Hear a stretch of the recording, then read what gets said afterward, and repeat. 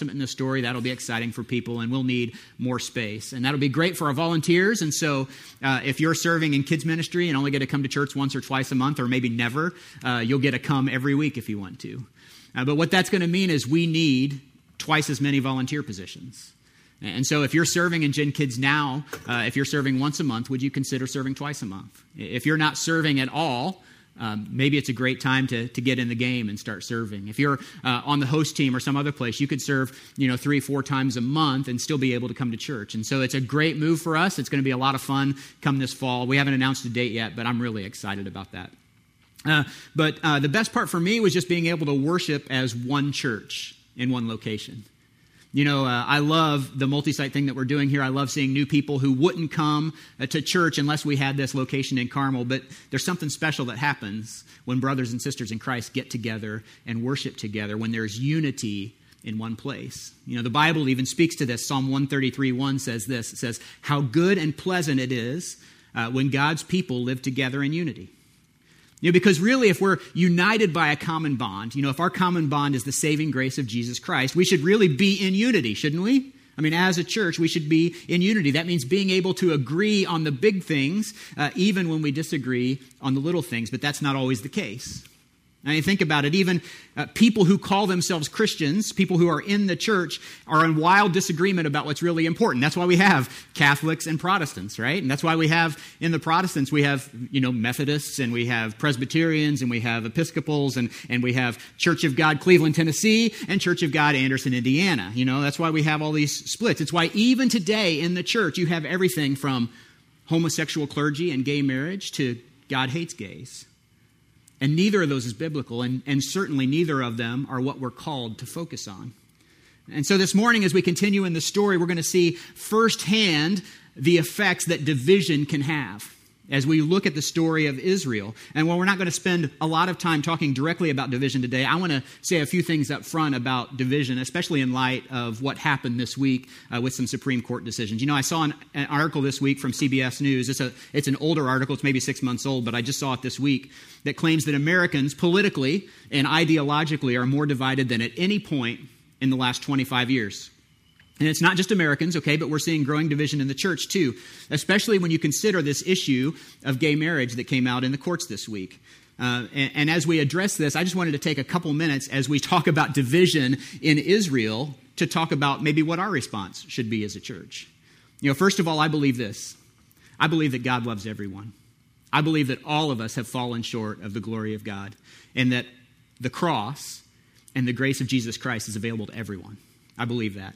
I believe that God's plan for marriage, His design for marriage, is one man and one woman. Now, I know that's not the popular view in our country. And so honestly, I was not surprised with the Supreme Court decision this week.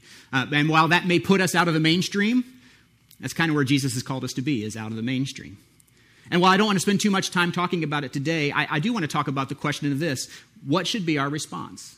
Like, as a church, as Christians, as followers of Christ, how should we respond to the changes in our society today and the question on the definition of marriage? Well, first of all is this. I think we should all strive to make growing in our relationship with Jesus our goal. Every day, that should be our goal, to grow in our relationship with Christ. Number two is this. Invest in your own marriage. Don't worry so much about everybody else's marriage. How's your marriage doing? We just finished a marriage series here at Genesis Church. Got lots of great feedback from married people and single people about how that impacted their life. But how's it impacting your life now, 3 weeks later? Invest in your own marriage. Number three is this. Know truth and boldly speak truth, but don't be stupid. We all have Facebook pages. Some of us have Twitter feeds. We can say anything we want on those pages, but just because you can say it doesn't mean you should. And even if it's your opinion, that doesn't mean you have to let everybody know about it. Don't be stupid when it comes to social media. Number four is this, and this is the most important, I think. Let love and grace be the method in which you do all things. In all things with love. Speak the truth boldly, but with love. I think that's our responsibility. Our hope is in Jesus Christ. And I don't want to spend any more time talking about this, because if I do, I'm afraid that's all you're going to remember from this morning. And we've got a great story this morning about division and what causes division and how to prevent division. But I wanted to address it because I think some will take a look at this decision and say the world is getting darker. But that just allows for the light of Jesus Christ to shine that much brighter in a dark world. And so I hope that will be our response. And in a church like Genesis, I hope that we can be a light that shines into some of those dark places. So would you just pray with me? Father God, I thank you for these people that are gathered here to hear your truth and the truth from your word. And Lord, I know sometimes it's not popular and sometimes it's not mainstream, but God, I declare that's exactly where you've called us to be, that you've called us to be different and set apart, and we just strive to do that. Lord, we fall short all the time, but we know that your grace is there. Your grace is enough for every one of us, and so I thank you for that. In Jesus' name, amen. Hey, my name's Steve Wallen, by the way. I'm the campus pastor here at Genesis Church in Carmel. And today we're returning, I guess, to our series called The Story. And it's based on a book called The Story. And if you're new here, maybe you don't have that with you. I don't have a copy of The Story with me this morning. I forgot mine at home. But it's based on a book called The Story. And as a church, what we're doing is we're going through the entire story of the Bible this year in 31 weeks. The story is biblical scripture, NIV scripture, broken into 31 chapters, and it tells the entire story of the Bible. But if you don't have the story, don't worry, because on the back of your worship program, there's a reading plan. And we'd love for you to read along with us, whether you have a copy of the story and you're following that, or you're following this reading plan from Scripture. We'd love for you to be a part of that. Read ahead. So hopefully you've read chapter 14 for today, and hopefully you'll read chapter 15 for next week. But if you haven't, we still want you to come. All right, but we like you to read ahead because we can't possibly tell the entire story here on Sunday morning. We can't tell you the whole thing that's happening, okay? So as we continue in the story today, we're going to see the same kind of political intrigue and infighting at work in the nation of Israel that we sometimes see in the United States. But before we do that, I know we've been away from it for a few weeks, so let's catch up on where we've been. We started in the beginning with God, because God was in the beginning. In the beginning, God created man in his image. But among all the people, everybody that God created, there was one group of people that God set apart to be his treasured possession. It's through a man named Abraham, it's his descendants, and specifically through his grandson Jacob comes this group of people that we know as the nation of Israel. And God promised Abraham that he would have as many descendants as there were stars in the sky. And that this nation of Israel would be God's chosen people, and that they would be placed in a land that God promised to them. We call it the Promised Land because God promised it to Israel. That makes sense, right? And so this land would be a fertile land. It would be a land where they could not just survive, but thrive. Like I said, we call it the Promised Land. But what we found out is that these people, even these people specifically chosen by God to be a holy nation, they weren't perfect. That they spent some time following God, but they also spent some time wandering away. And they were forced to live with the consequences of that wandering, as we all are. And so they endured a famine, but they were rescued by God through a young man by the name of Joseph. They endured slavery in Egypt, but they were rescued by God through a man named Moses. And then they had to endure 40 years of wandering in the desert, but they were rescued by God through a brave warrior by the name of Joshua, who finally led them to the Promised Land. Hundreds of years after God promised it to Abraham, they finally end up in the Promised Land. But even then, they weren't happy. Okay, God's people who were selected by God had everything they needed, but they weren't happy. They looked around and they saw all these other nations who were being led by powerful kings, warrior kings, and Israel decided, I want that. We want some of that. And so they asked God for a king. And so in this last section of the story that we did right before our marriage series, we talked about the first three kings of Israel. First, there was a man by the name of Saul who was a warrior. And even though Saul was chosen by God to be the king, he soon walked away from God. And we said that his heart continued to harden toward God, that he had a hard heart toward God. And then there was a king named David. And we said that David had a devoted heart. He was devoted to God. And even though he messed up, even though he wasn't perfect, that as he went through his life, his heart became more and more devoted to God. And God called David a man after my own heart. And after David came his son Solomon. And as we talked about Solomon, we found that he had more wisdom and more money and more wives, if you remember that, than anyone could ever want. But he was never able to be happy because he had a divided heart. But despite all their trouble and all their shortcomings, these three kings had something in common. And it's that they were all able to lead the entire nation of Israel. Well, that's going to change today as we look in chapter 14 of the story. And so if you have your Bible, you might open into 1 Kings 11. We're going to start right at the end of 1 Kings 11. If you don't have your Bible, if you have the story, I think it's on page 193. I checked that last night, though, before I came in, so you may have to look. But it's the first page of chapter 14 in the story. So we're going to start 1 Kings 11, 42 and 43. If you don't have either of those, the verses will be up here on the screen behind me. You're welcome to follow along, or on the stage TVs right there. Those. Verse 42, Solomon reigned in Jerusalem over all Israel. The writer of 1 Kings makes a point to say that, over all of Israel, because that's going to change. Ruled over all of Israel for 40 years. Then he rested with his fathers and was buried in the city of David, his father. And Rehoboam, his son, succeeded him as king. So here's a chance for a real celebration. You know, Solomon was a good king, an interesting king, had his moments, but at the end of his life wasn't all that popular in Israel. And now there's a new man coming. It's a stable transfer of power. We're within the same family. We've got an opportunity to represent unity. Okay, after all, Rehoboam was a grandson of David. David was a very popular king in Israel. He was a hero in Israel. Like I said, the power transfer completely within the family. We've got a chance for a parade, a party, a 5-degree shift in the way we rule. And all of a sudden, and Rehoboam goes down as one of the most popular kings in history. And even today, people would be naming their kids Rehoboam, which might be a little awkward. Maybe you'd have to call him Reho or something like that because it's kind of a long name. But people would be naming their kids Rehoboam, you know. But that's not what happened. And to understand why, I want to introduce you to another man who plays a critical role in this story, a man named Jeroboam. Now, I know it's a little confusing, all right? Rehoboam and Jeroboam, kind of hard to keep apart, but Rehoboam is the son of Solomon, who Solomon had chosen to be the next king. But Jeroboam had actually already been chosen by God to be the next king of Israel. But he's not in Solomon's family. He's not even in the line of David. And so because of this, Jeroboam actually had to run away from Israel during Solomon's lifetime to get away from Solomon, okay? So just to keep that all in mind, Rehoboam, son of Solomon, chosen as the next king. Jeroboam had run away. He's coming back, okay? 1 Kings 12. Just go to the next verse. Rehoboam went to Shechem, for all of the Israelites had gone there to make him king. When Jeroboam, son of Nebat, heard that he was still in Egypt, where he had fled from King Solomon, he returned from Egypt, and so they sent for Jeroboam. And he and the whole assembly of Israel went to Rehoboam and said to him, "Your father put a heavy yoke on us. But now lighten the harsh labor and heavy yoke he put on us, and we will serve you." All right, now this is important because Jeroboam had been anointed king by God already, and he's going to Rehoboam and saying, "Hey, if you will lighten our load, we will serve you."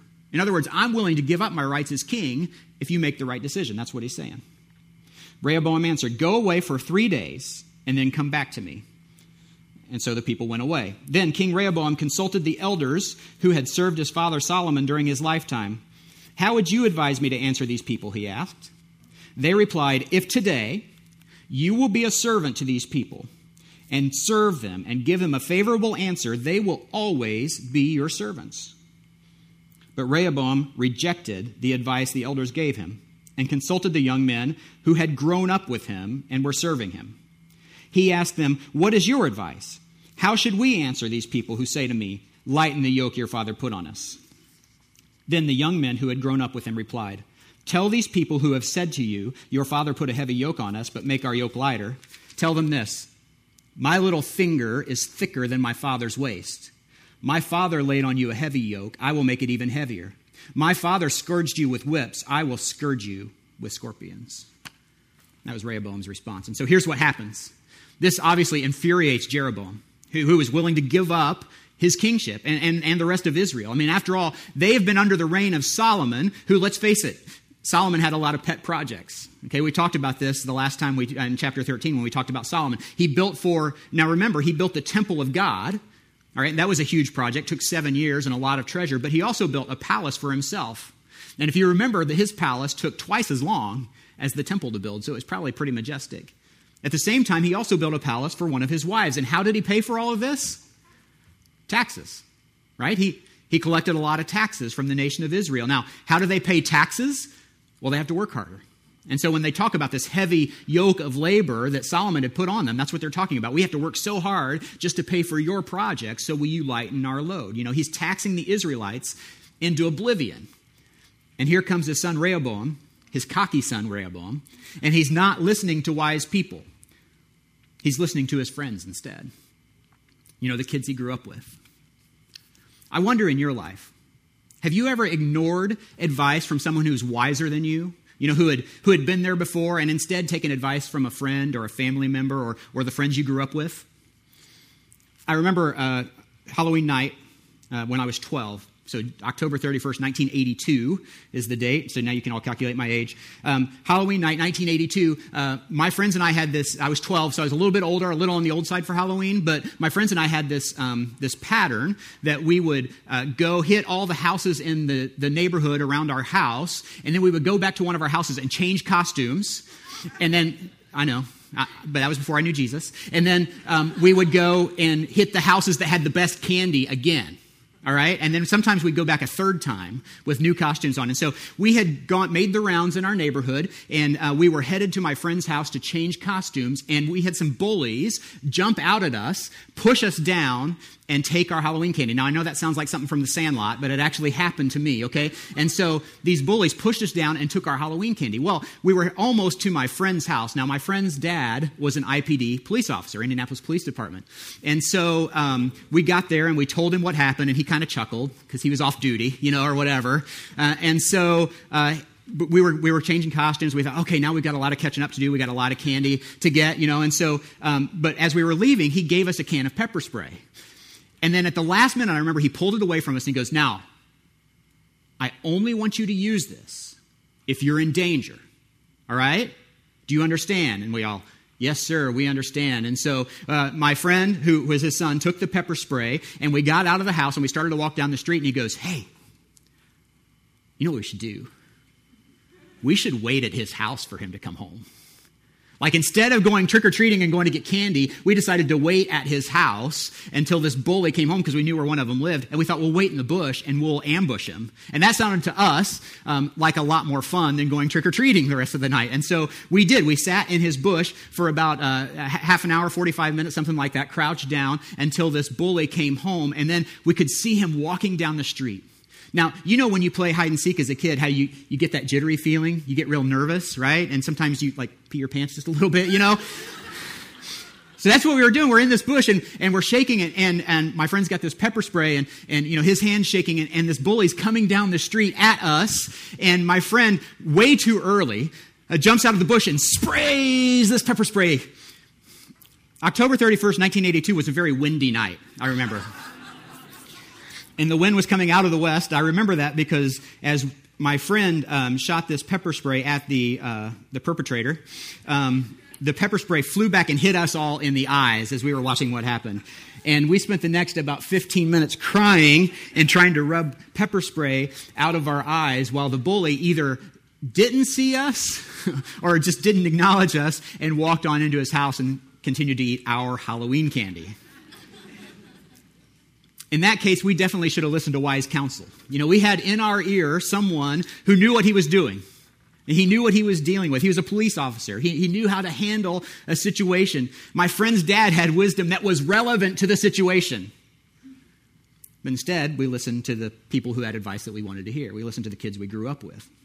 Now, how often do we do that in our own lives? I mean, we're in this situation where we need help. We need guidance. It's at this point you need to stop and ask this question. Where do you seek wisdom?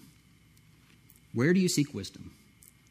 You know, maybe it's about our marriage or about how to raise our kids or how to deal with your boyfriend or girlfriend or your ex. But instead of going to that someone who might have good, godly wisdom about your situation, we go to the friends who we know will support what we want.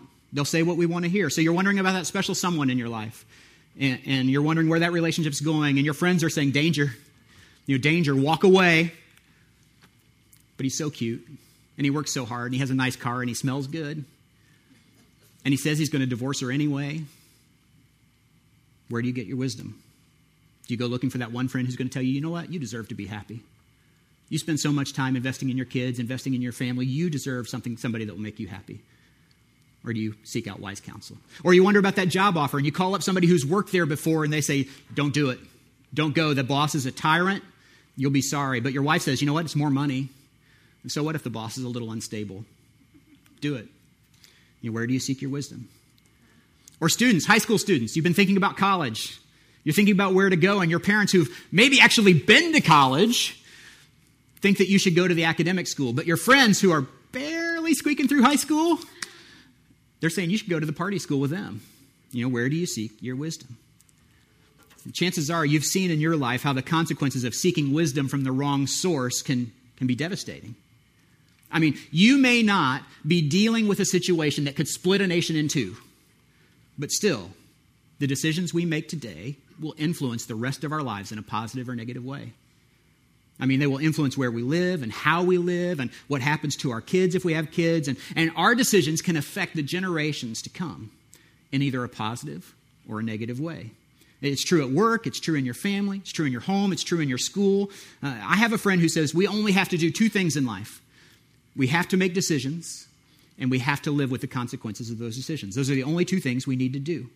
And because the decisions we make have such an impact on our future, we need a guide. We need a question to ask ourselves whenever we're faced with an important decision that we think could change the course of our lives. And I'm going to give you a guide. I'm going to give you that question in just a minute. But first, let's go back to Israel. So what we have here is two kings, all right? We've got one chosen by God and one chosen by Solomon, the current king. And we all know what a great chance for success that has, right? I mean, quick, name a successful country with two leaders. Name a great company, a great organization that has two presidents. You can't, can you? But there's a chance here to make it work because Jeroboam is willing to give up power if Rehoboam will just lighten the load on Israel. He said, if you do this, we'll be your servants. I, the anointed king, will be your servant. So, what's it going to be?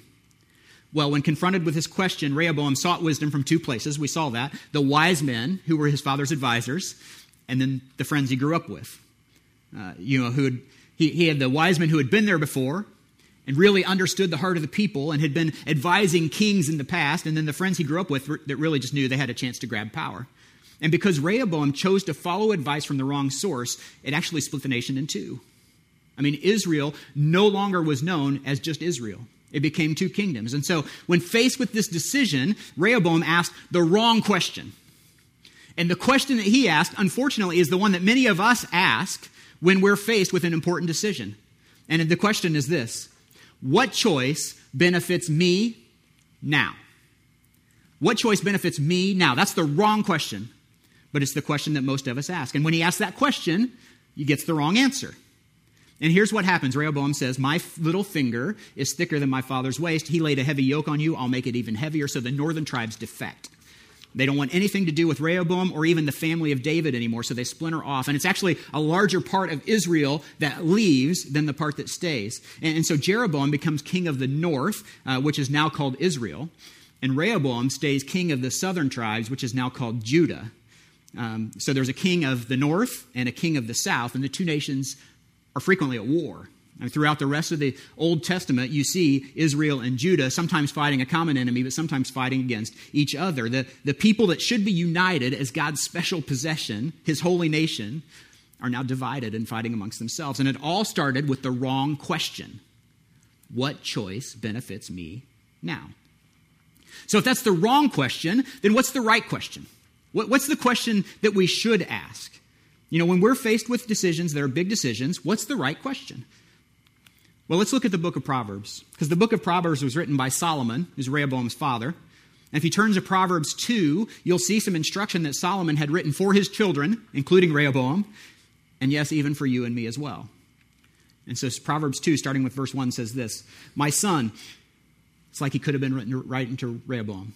My son, if you accept my words and store up my commands within you, turning your ear to wisdom and applying your heart to understanding.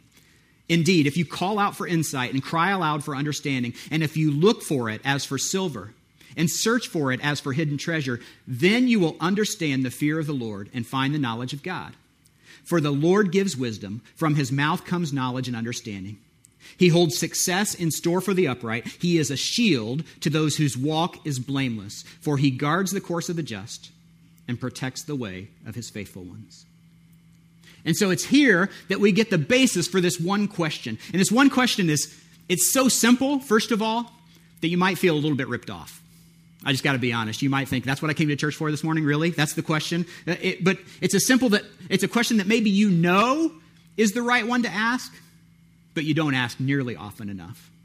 It's a question that applies to every decision you make, whether you're married or or single or in a relationship or it's complicated, whether you're a mom or a dad or a grandma or a grandpa or a son or a daughter or a student or a kid or a boss or an employee, it's a question that's so powerful, it can actually change the way you make decisions in your life.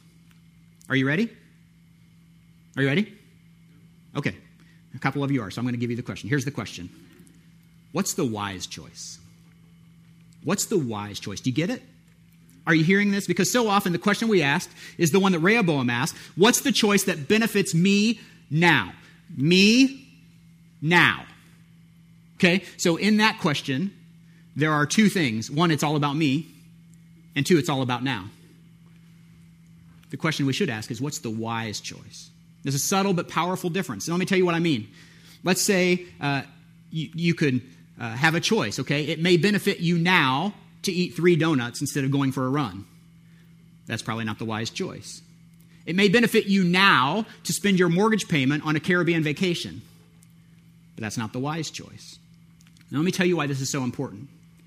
Because wisdom is to be sought after, Proverbs tells us. Let me tell you a few other things that Proverbs has to say about wisdom. We already read that wisdom guards the course of the just, that God, through wisdom, guards the course of the just and protects the way of his faithful ones. But we also see in verse 12, wisdom will save you from the ways of wicked men. In verse 16, we see wisdom will save you from the adulteress. In Proverbs 3:8, wisdom from God will help bring health to your body. That's the donut question, maybe. Proverbs 3:14 says, wisdom is more profitable than silver and more precious than rubies. And so we ask that question for every decision in every situation. What's the wise choice? You know, wisdom is to be desired, to be sought out, to be pursued. So how do we do that? Well, there are lots of places that we can seek wisdom these days. You know, maybe it's on the radio with your favorite call-in show, or that website that you go to for all your news. You know, maybe it's with TV with Dr. Phil or Ellen or somebody like that who has seemingly lots of great wisdom, looking for how to make the best decisions. You know, there are all kinds of self-help books out there where you can learn to lean in or choose yourself or unthink.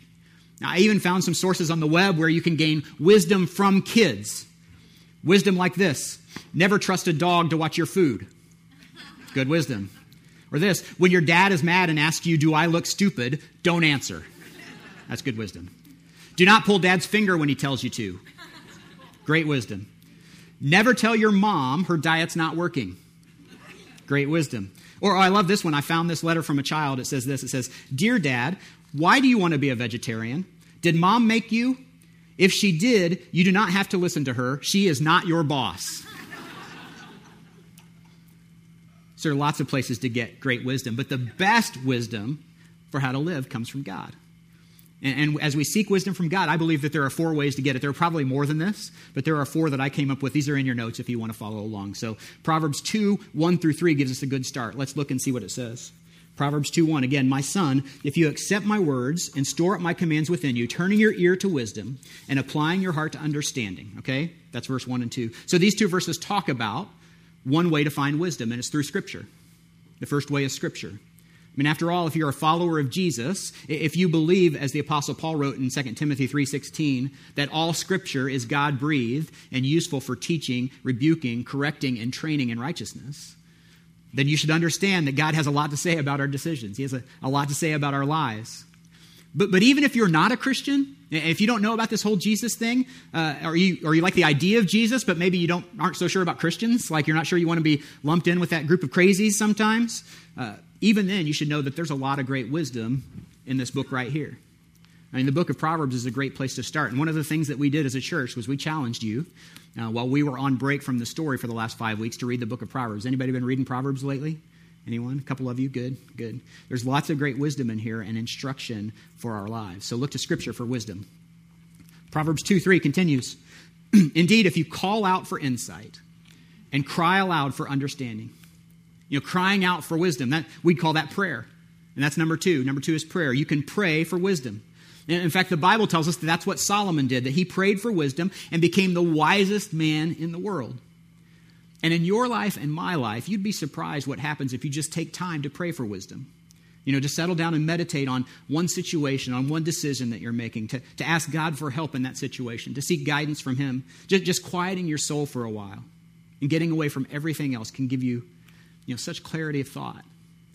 You wonder why you don't do it more often. For the third place we can go for wisdom, let's go to the New Testament book of Titus. Now, Titus is a letter written by the Apostle Paul to Titus, and Titus was a young Christian, one of Paul's apprentices in ministry, and in it he outlines a model of discipleship.